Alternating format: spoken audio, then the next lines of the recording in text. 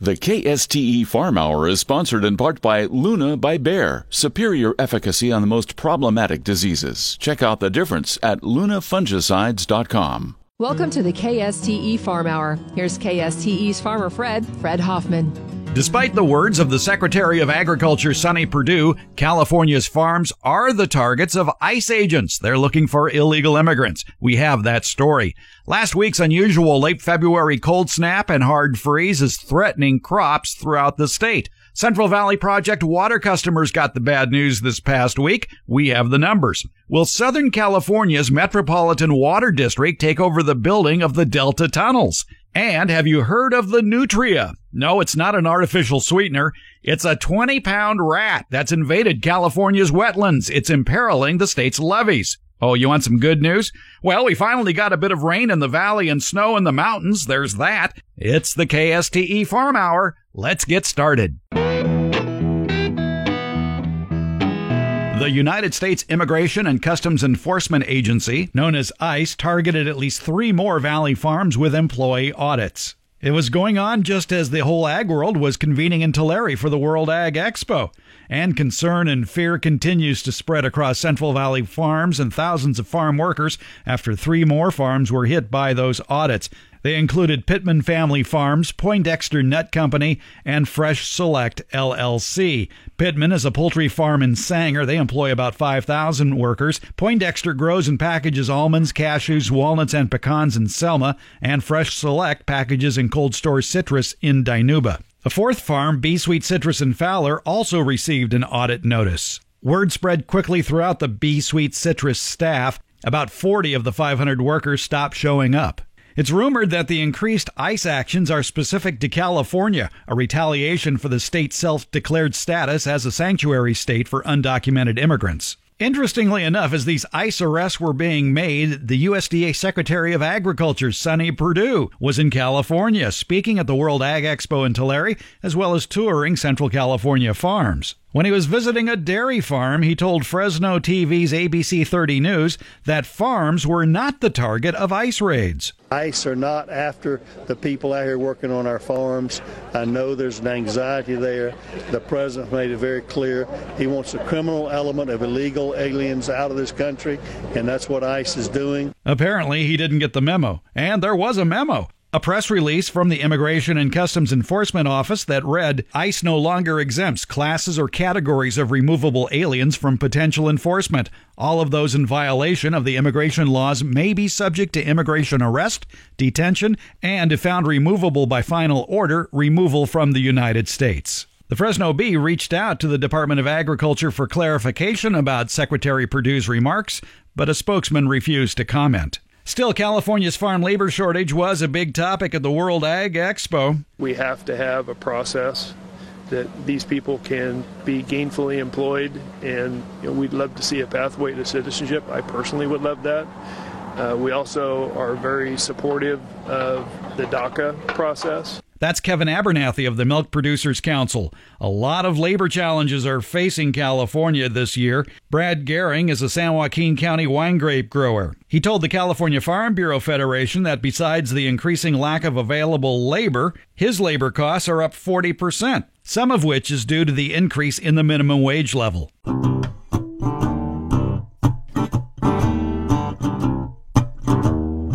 Also on the farm labor news front, there's a bill working its way through Congress, H.R. 4760, called the Securing America's Future Act. It includes an Agricultural Guest Worker Act, also known as the AG Act, which would create a new agricultural visa program. H.R. 4760 has received the endorsement of the American Farm Bureau Federation, but the California Farm Bureau Federation says this act isn't good enough. California Farm Bureau President Jamie Johansson said the AG Act in its current form contains a number of features that would harm the current immigrant employees on whom California's farms and ranches depend. In addition, it would mandate use of the E-Verify electronic workplace eligibility system, which could affect a large proportion of current agricultural employees. Johansson says they will press for a better solution.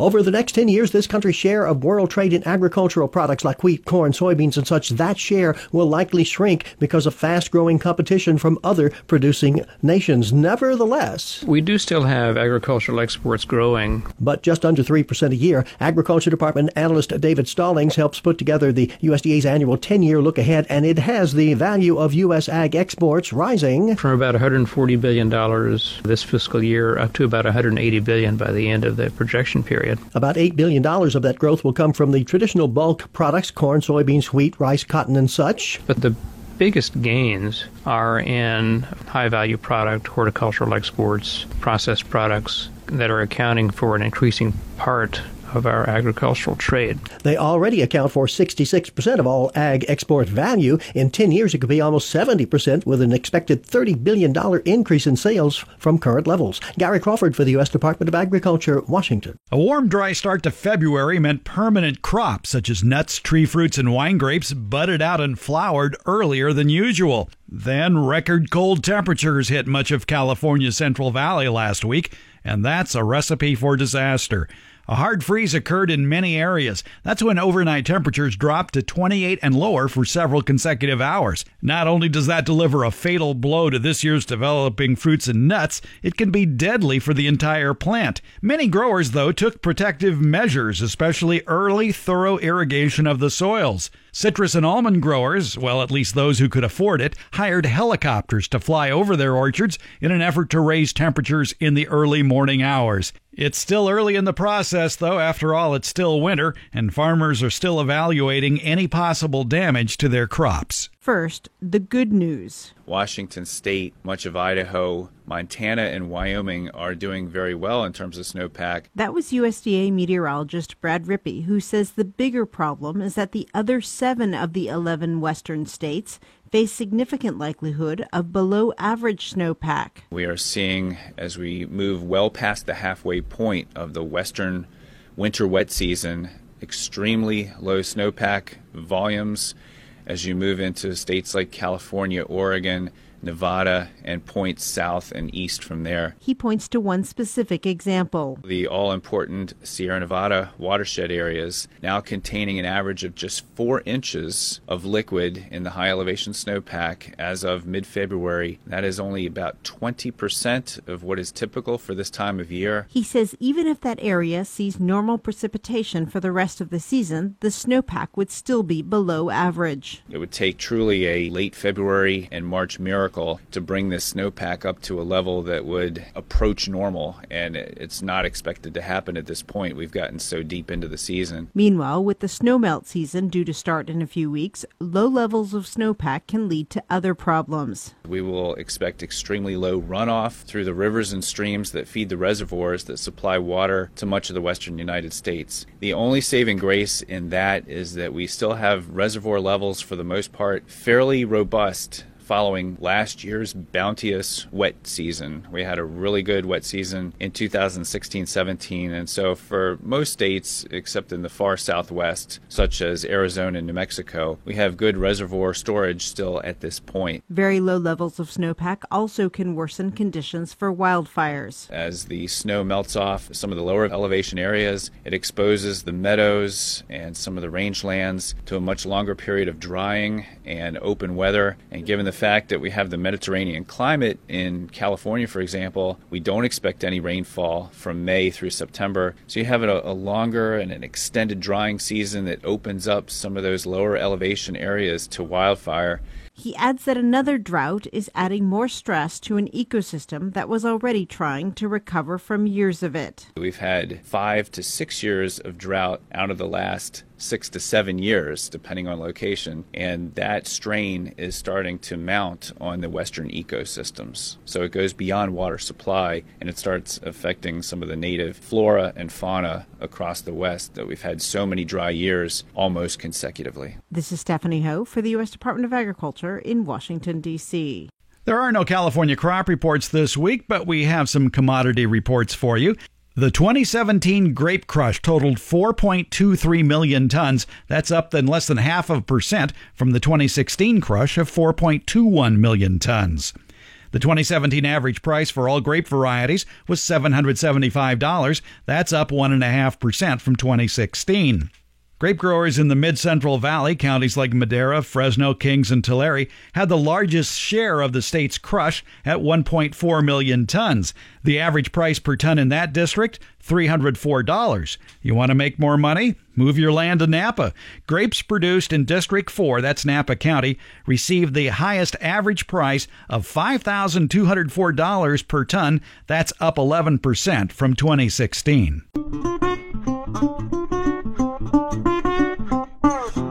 California's tomato processors reported they have or will have contracts for 12 million tons in 2018 of processing tomatoes. That's an increase of 4.3% from what was reported under contract last August.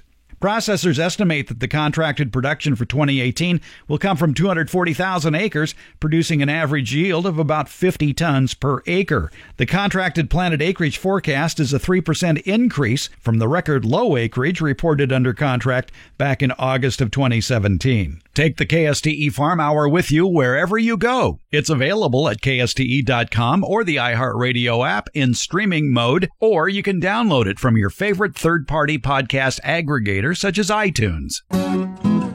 The Bureau of Reclamation has announced the initial 2018 water supply allocation for many Central Valley project contractors. This allocation is based on a conservative estimate on the amount of water that will be available for delivery to CVP water users. It reflects current reservoir storages, precipitation, and snowpack in the Central Valley and Sierra Nevada. First, the bad news, Reclamation will not be providing an initial allocation of water to north of Delta contractors at this time. This is due to the current sparse inflow to Shasta and Folsom dams from the Sierra. Should conditions change, the CVP supplies could also change.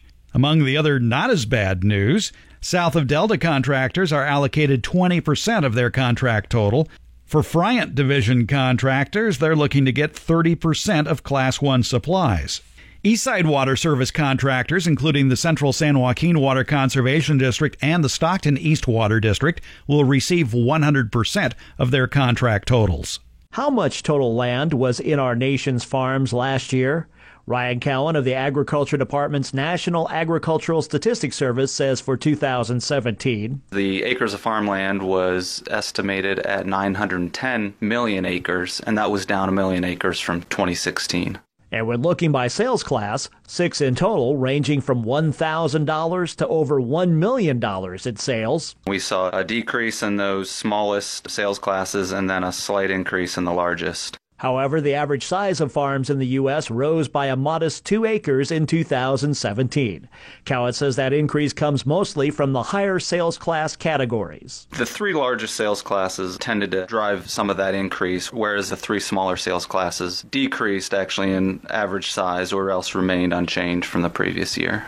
All told, there were just over 2 million farms in the U.S. last year. I'm Rod Bain reporting for the U.S. Department of Agriculture in Washington, D.C. Calling it a forest health crisis, a coalition proposes steps to address tree mortality here in California. The California Forest Watershed Alliance recommends increased forest thinning, and they want improved funding for forest management and other steps. The U.S. Forest Service announced this week that another 27 million California trees have died in the past year. That brings the total number of dead trees in the state to 129 million. USDA is forecasting net farm income to drop to its lowest level in 12 years in 2018 to $59.5 billion, down more than 50% since a record high in 2013. American Farm Bureau Federation Market Intelligence Director John Newton says the projection highlights the tough financial times farmers and ranchers are dealing with. We've been experiencing now 3 years of low farm income, so a lot of farmers are looking at ways to reduce their fixed costs, make more efficiencies on the farm, and finding ways to get financing of operating loans as we approach this year's planting season. It's very important to be fiscally smart going into this year. Newton says there are alternatives farmers can take to improve their financial situation. One of the things that we're seeing when we look at the information is on-farm household income. That means the money from farming. The median household income, on-farm income, has been negative for more than 20 years. So in addition to cutting costs, it's also important to think about off-farm sources of income that can really help bridge the gap from the poor returns from farming. He says there are several uncertainties in 2018 that could change the projection. We've seen over 130 days of no measurable rainfall in parts of Oklahoma and Texas. So if we see those kind of drought conditions persist, that could lead to some higher prices. Enhancing the trade agreements could lead to higher prices. So there's a lot of uncertainty going into 2018. This is a forecast from USDA, so it will be revised as more information on supply and demand becomes available. Michael Clements, Washington. According to the USDA, fruits and vegetables led the way last month in food price hikes. Anne Marie Coons, USDA economist, has the details. Looking at fresh fruits and vegetables, this is where we saw the largest increases from December to January. Fresh fruit prices rose 1.7%. Fresh vegetables were up 1.6%. And then looking at processed fruits and vegetables, so these are the vegetables and fruits you buy in cans and even frozen, those rose 2.2%. from December to January. Why the price hikes in fruits and vegetables? You might think it's demand. A bigger reason, the increased cost of shipping those fruits and vegetables across the country. If your risk management strategy includes crop insurance, you need to be aware that this season's purchase deadlines are fast approaching. It's a good time to talk about crop insurance because we do have sales closing dates on a number of spring-planted crops, and that's what we're looking at for the upcoming 2018 planting season. Most of those closing dates is February 28th or March 15th. That was Rob Johansson, USDA's acting deputy undersecretary for farm production and conservation. It does vary a little bit by crop and by state. So again, we would point out to producers that they should be looking at their crop insurance plans and their risk management strategies and visiting with their crop insurance agents as soon as possible to understand their options. He says one important reason to see your agent is to discuss some of this year's changes. We did offer increased flexibility to producers by removing the June 1 certification deadline from the conservation compliance provisions and will instead refer to the premium billing date. We also allow policyholders to choose different unit structures by practice, by either irrigated or non-irrigated, and that's something that producers have been asking about. In other changes, we also offer a new insurance plan option this year for crop triticale. Insurance for triticale is available in selected counties in California, Idaho, Kansas, Oklahoma, Oregon, Texas, and Washington. He mentioned changes to the STAX policy that insures cotton and pointed to a change in insurance for livestock or livestock products. Those products in total were subject to a cap of $20 million in premium and A&O, operation and maintenance, from the crop insurance companies. So right now, the House and the Senate agreed to remove that $20 million cap on insurance for livestock, and that will offer livestock producers and producers of livestock products more options going forward with the crop insurance programs. Crop insurance is an important part of the farm safety net. You know, we had a lot of hurricanes last year, wildfires and droughts, devastated parts of the South, Midwest, Northern Plains, and California. Of course, we have losses across the United States, but generally not quite as large as those. It's a stark reminder that agriculture is inherently a risky business. He says 89% of the principal cropland area, or more than $100 billion in liability, is covered under federal crop insurance. Thus far, payments for crop insurance losses has totaled about $1 billion for 2017, and we're not finished with the season yet, so that is likely to go up as we move forward into the 2018 crop year. Again, the sales closing dates are February 28th and March 15th. This is Stephanie Ho for the U.S. Department of Agriculture in Washington, D.C. In a dramatic twist on the Delta Tunnels saga, Southern California's powerful Metropolitan Water District is exploring the feasibility of owning the majority stake in that controversial project, a move that raises fears of a water grab. The Sacramento Bee says the plan is floated by 3 board members of the Metropolitan Water District of Southern California. The plan would pour an extra $6 billion or more into the tunnels plan beyond what it has already pledged, enabling the twin tunnels to get built at the same time. Facing a significant funding shortfall, the Brown administration announced recently it was scaling back the project to just 1 tunnel for now. The Delta Tunnels project, also known as the California Water Fix, has been embraced by urban agencies because they can spread the costs over millions of taxpayers. Metropolitan believes its customers would get rate increases of about $1.90 to $2.40 a month for its share of a single tunnel project. Metropolitan has already promised to pay for about 25% of a twin tunnels project. Now, a bigger role for Metropolitan raises the specter of a Southern California water grab in the Delta, reports the Sacramento Bee, where landowners, local governments, and many environmental groups already view the project with deep suspicion. Northern California critics were dismayed when Metropolitan spent $175 million buying a cluster of islands in the Delta back in 2016, possibly to help with construction of the tunnels. Jeffrey Mount is a water expert with the Public Policy Institute of California. He told the Bee that the idea of owning a majority stake in the tunnels makes a certain amount of sense for Metropolitan. The agency has a recent track record of building major water storage projects on time and under budget. The proposal could also pencil out for Metropolitan because it would offset the construction costs to its Southern California ratepayers by charging other water districts to use the tunnels. The KSTE Farm Hour, brought to you in part by Movento Insecticide from Bayer. And now let's get back to the KSTE Farm Hour. The U.S. Department of Agriculture's Farm Service Agency announced another year of high activity in its farm loan programs. Hardworking farm families across the country access nearly $6 billion in new credit, either directly or guaranteed through commercial lenders in 2017. At year's end, the Farm Service Agency was assisting more than 120,000 family farmers with loans totaling over $25 billion. As concerns over the population decline of monarch butterflies continue, the American Farm Bureau Federation says farmers and ranchers can and should take steps to prevent any future burdensome regulations. AFBF Congressional Relations Director Ryan Yates says farmers and ranchers have an opportunity to improve pollinator and monarch health as monarchs migrate across rural America. Farmers and ranchers are in a unique position to be able to help provide for new habitat to increase the ability for these monarchs to grow and maintain sustainable numbers for the years ahead. The U.S. Fish and Wildlife Service has been petitioned to list the monarch butterfly under the Endangered Species Act. Yates says farmers and ranchers are concerned about the effect the listing would have on the long-term recovery of the species and the potential regulatory burdens. He says this has prompted farmers and ranchers to seek ways to improve monarch health. We've seen farmers across this habitat looking at how they can participate,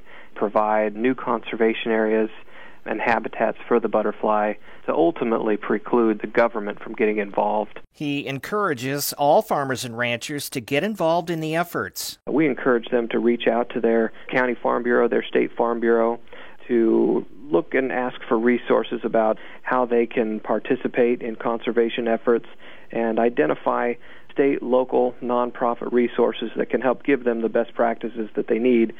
And across the ag industry, we look to create new opportunities and new resources for farmers in the months ahead. Chad Smith, Washington.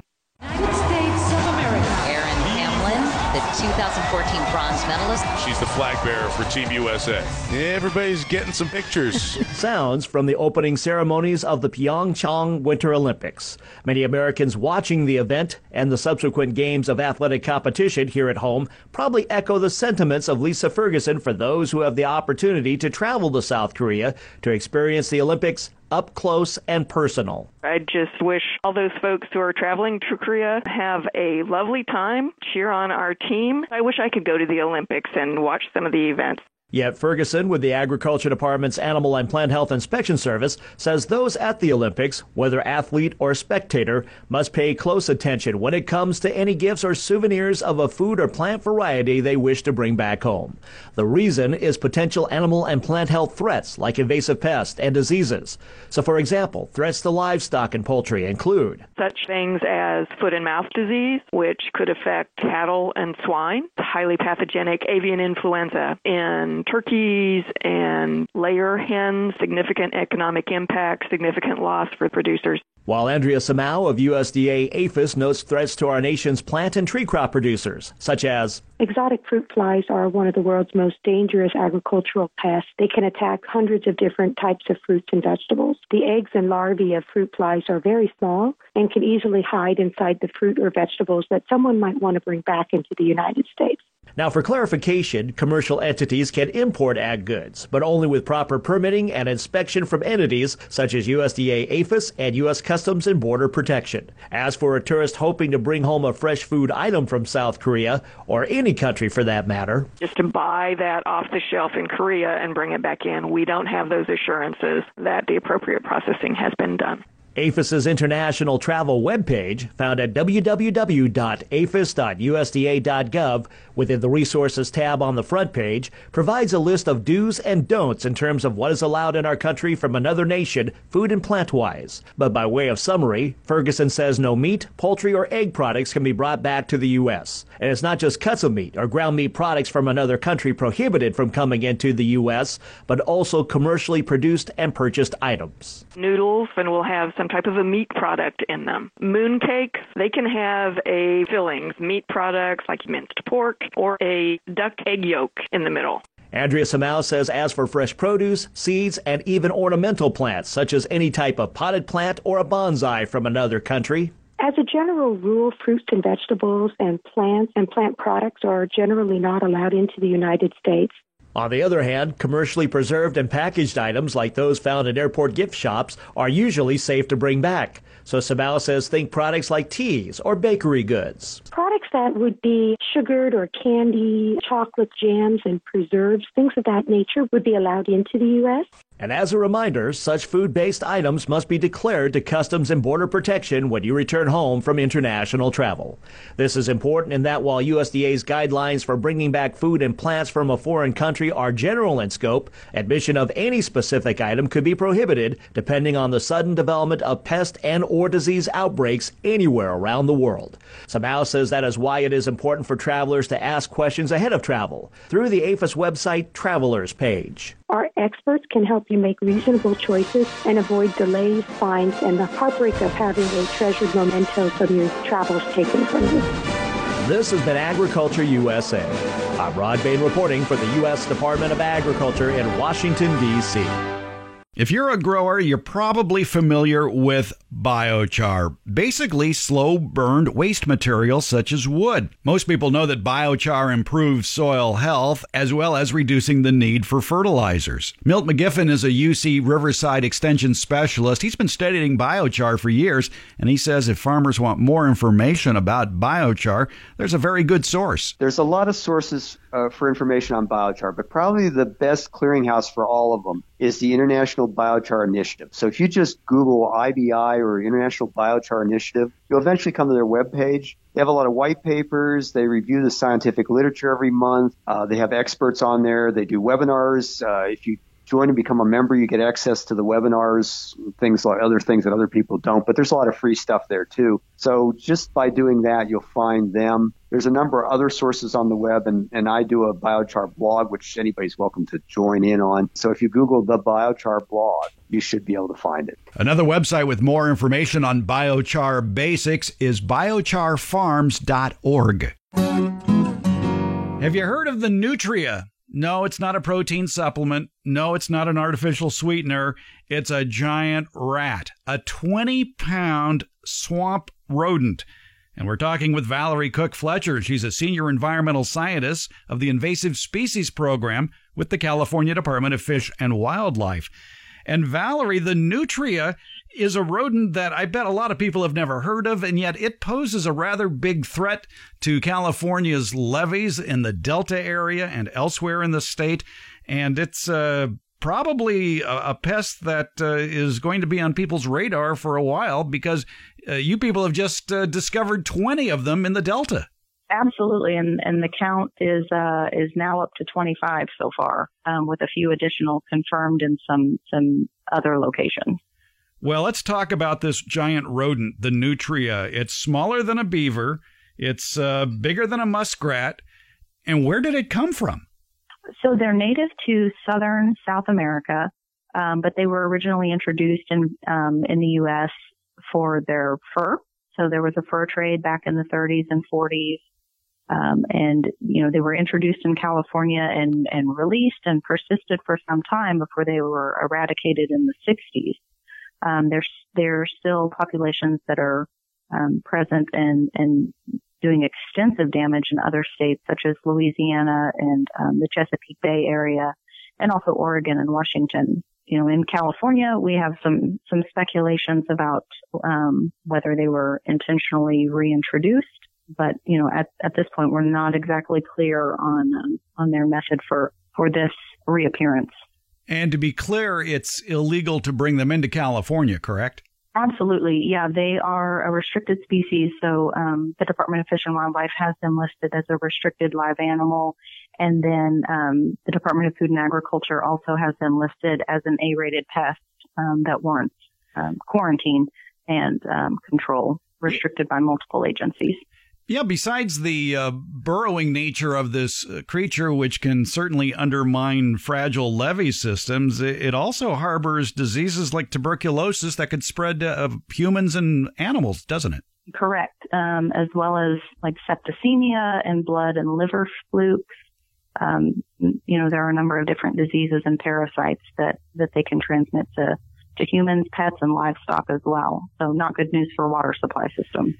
And it is a prolific breeder, I understand. Something like, 200 babies a year? There's been some misinterpretation of that information.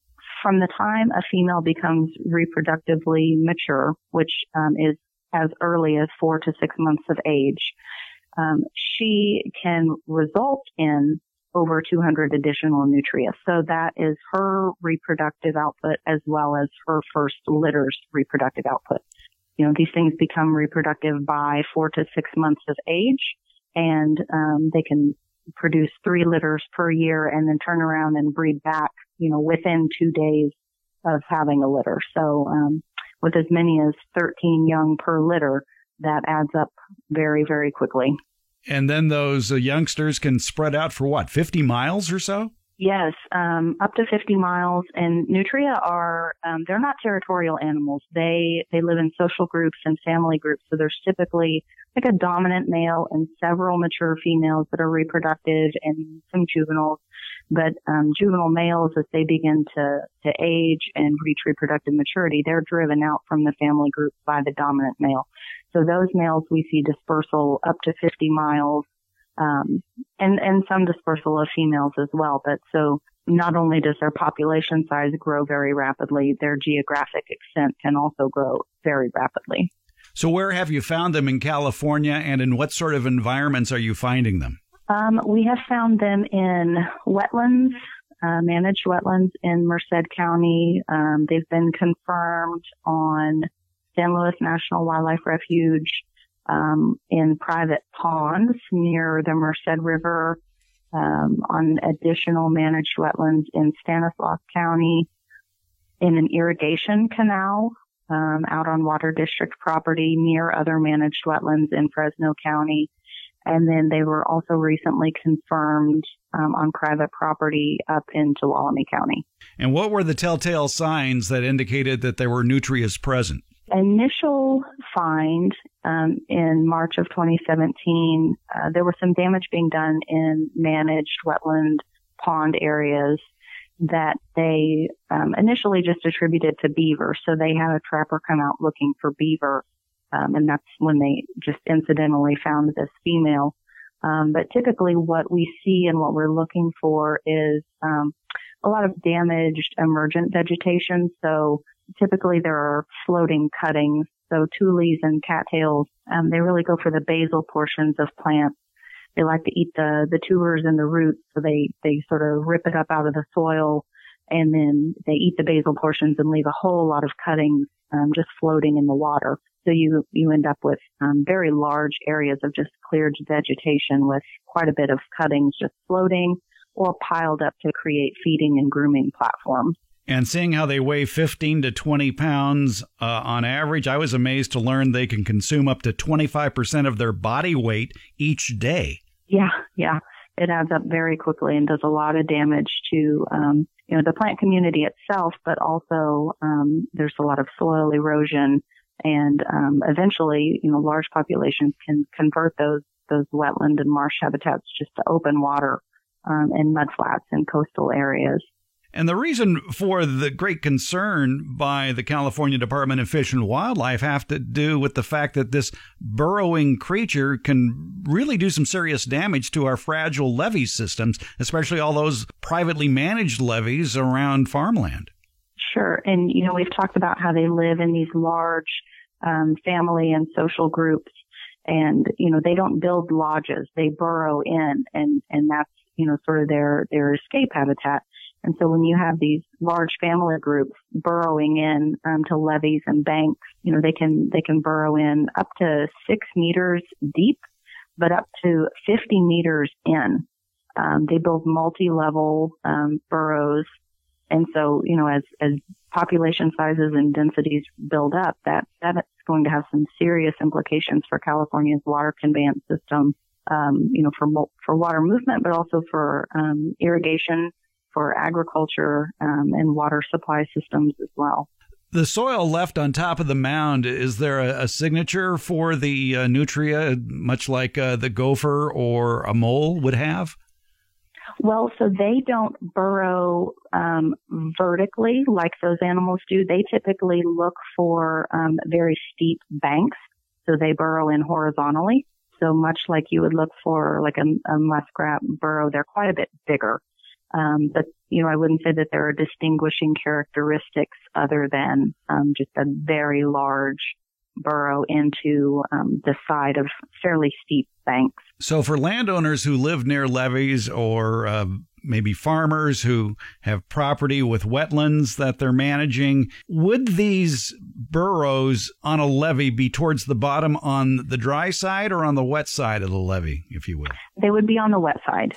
And typically, at least, we're still learning here in California and making observations, but what we have learned based on information in other states is that typically the openings to those burrows are below the water line. And so as water levels change, it may reveal those openings, but they're not always apparent unless you wind up with a levee breach or water loss or other damages. So, typically what we look for as those telltale signs are those floating cuttings that we talked about, because, these are herbivores that they stay in the vicinity of a reliable food source.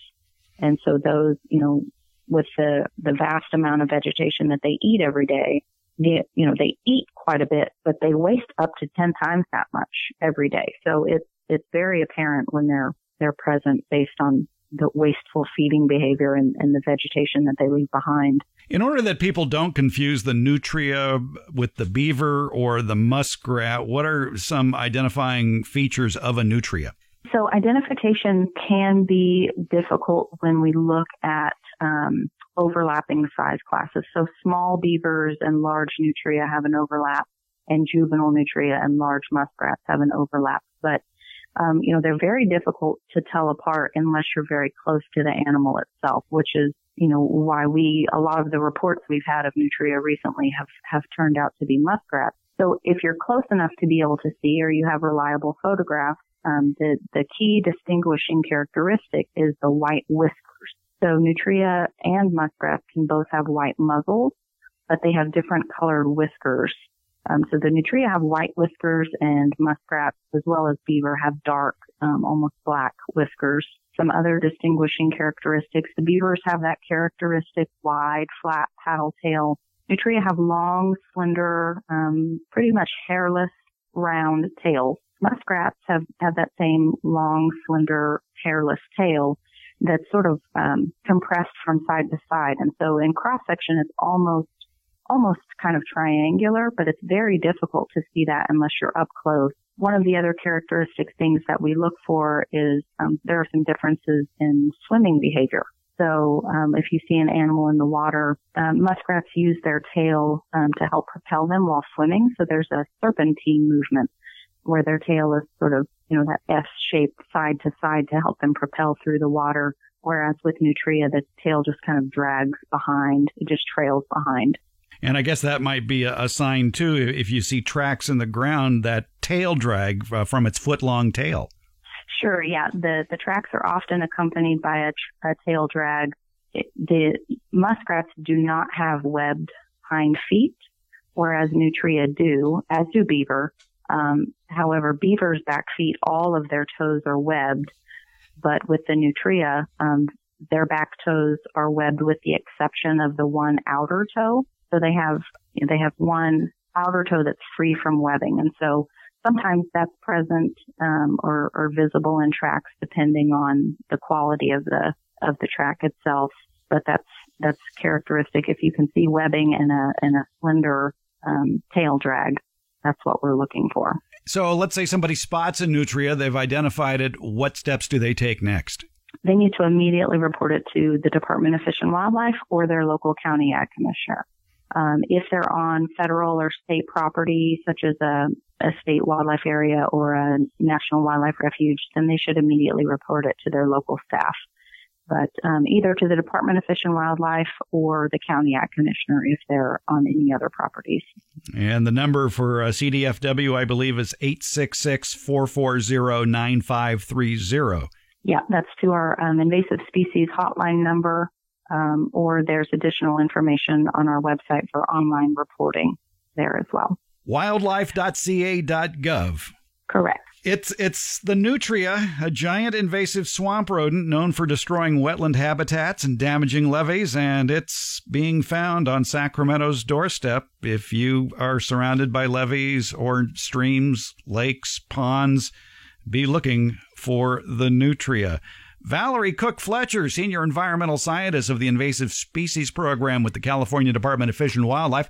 Thanks for a few minutes of your time. You're welcome. Thanks for having me. Thanks for listening to the KSTE Farm Hour. Heard every Sunday from noon until 1 p.m. Pacific Time. And available anytime as a podcast. Download it at kste.com.